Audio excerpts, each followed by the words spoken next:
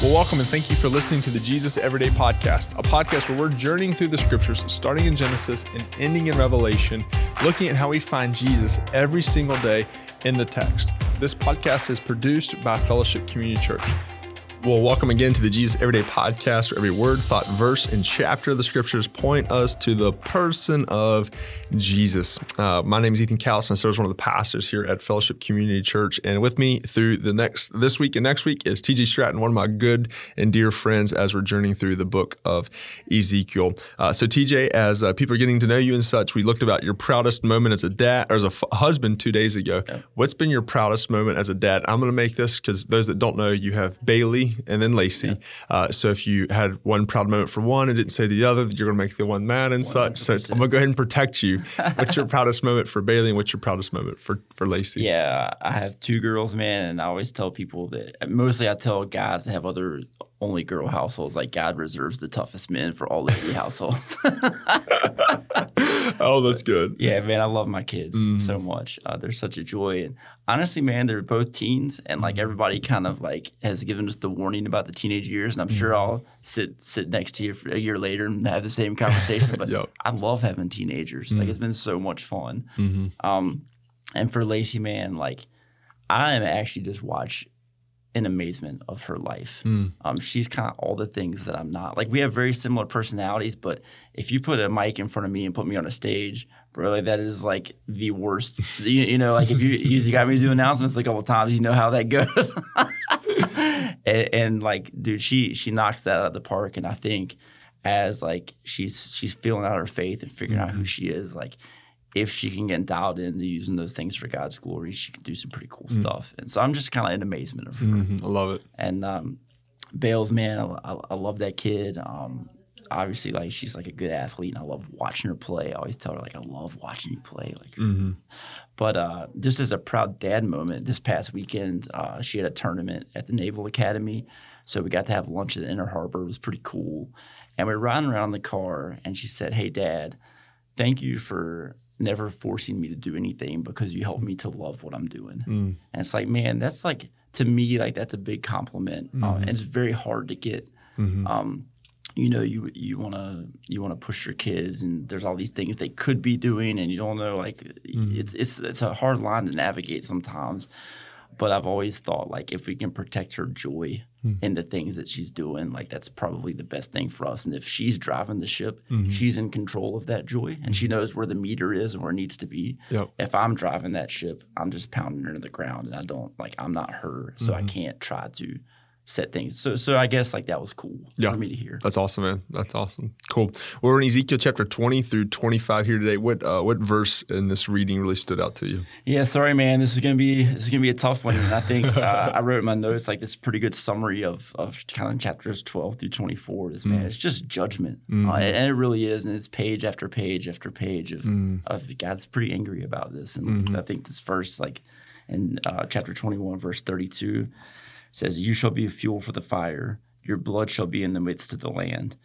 You shall be no more remembered, for I, the Lord, have spoken." It's like, man, that's tough. What do you see in this text as explaining what it means?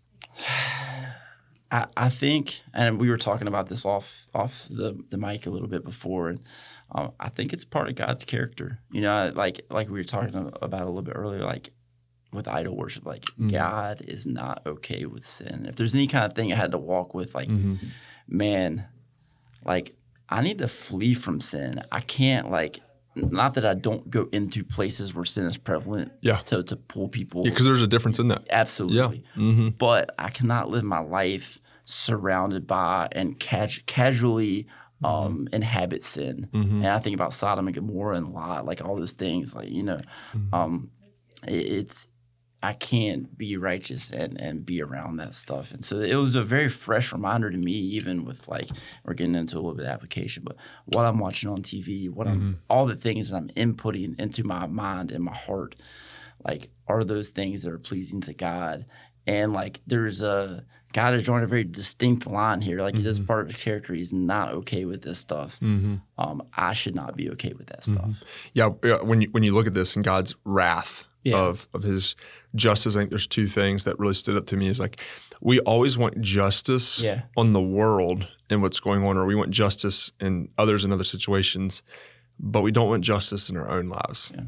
Because in the second thing that really God's been speaking to me with and through my wife as we're in our spiritual relationship together is like, for there to be good news, there has to be bad news. And so in that, the bad news is like, we deserve God's wrath. Like when you read here in Ezekiel 21, even I'm going to read verse 31 for those of you that haven't read it yet. And it says, I will pour out my indignation upon you. I will blow upon you with the fire of my wrath, and I will deliver you into the hands of brutish men, skillful to destroy. Like, that's not sugarcoating anything. Nope. And like when I understand the depth of my sin, then I understand more so the depth of God's love. And when we forego his wrath, or when we don't talk about it, we don't look at it, we really don't understand God's love. It's kind of like giving someone who just, like Genevieve the other day, she had just eaten one of her Halloween candies. I forget what candy it was. She had just eaten a candy, and she took a sip of her sweet tea that she had for dinner. And she looked at her mom and she said, "Oh, that is nasty." And Katie was like, "Well, just 2 seconds ago when you took a sip, it was good. What's changed?" And Genevieve, just asking Genevieve and having her wrestle through it, it was well, she just had the sugar of the candy, so now the sugar in the tea isn't as sweet. So when we don't look at God's wrath, we don't understand his love and the power, the potency of it. So if we never understand why we need grace in the sinner life, we'll never understand the depth of God's grace for us. And looking into that, why do you think that today, not the church in the past, why do you think today I'm going to use these words, shy away from God's wrath? Man, that's a great question. I think our culture has moved further away from the truth. And so we don't always want to start there because we don't want him to be the bad guy. That's good. You know? And so we start with love. And I'm not saying any of that's wrong. I'm just saying, and I think our culture has kind of moved further away from our understanding of sin. Okay. You do you, what's right for you, what's your truth. Yep.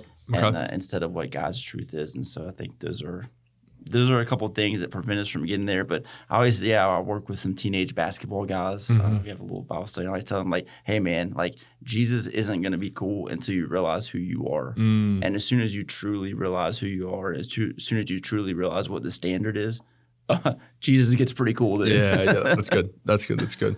Cool. Was there any way that you think we should respond directly to this text today? Yeah, I was thinking, because if you look back at kind of the beginnings of Ezekiel, like he starts delivering this message, people are hard-hearted, and finally, like, God's like, okay, I've had enough. And those where these chapters of judgment come in. Yeah. And it's like, how often am I callous to the Spirit's leading? Okay. You know, where he starts with a whisper and he's like, hey, man, like, just a nudge, like, this is probably not where you want to be, or you probably shouldn't be here, or think about this a little bit different.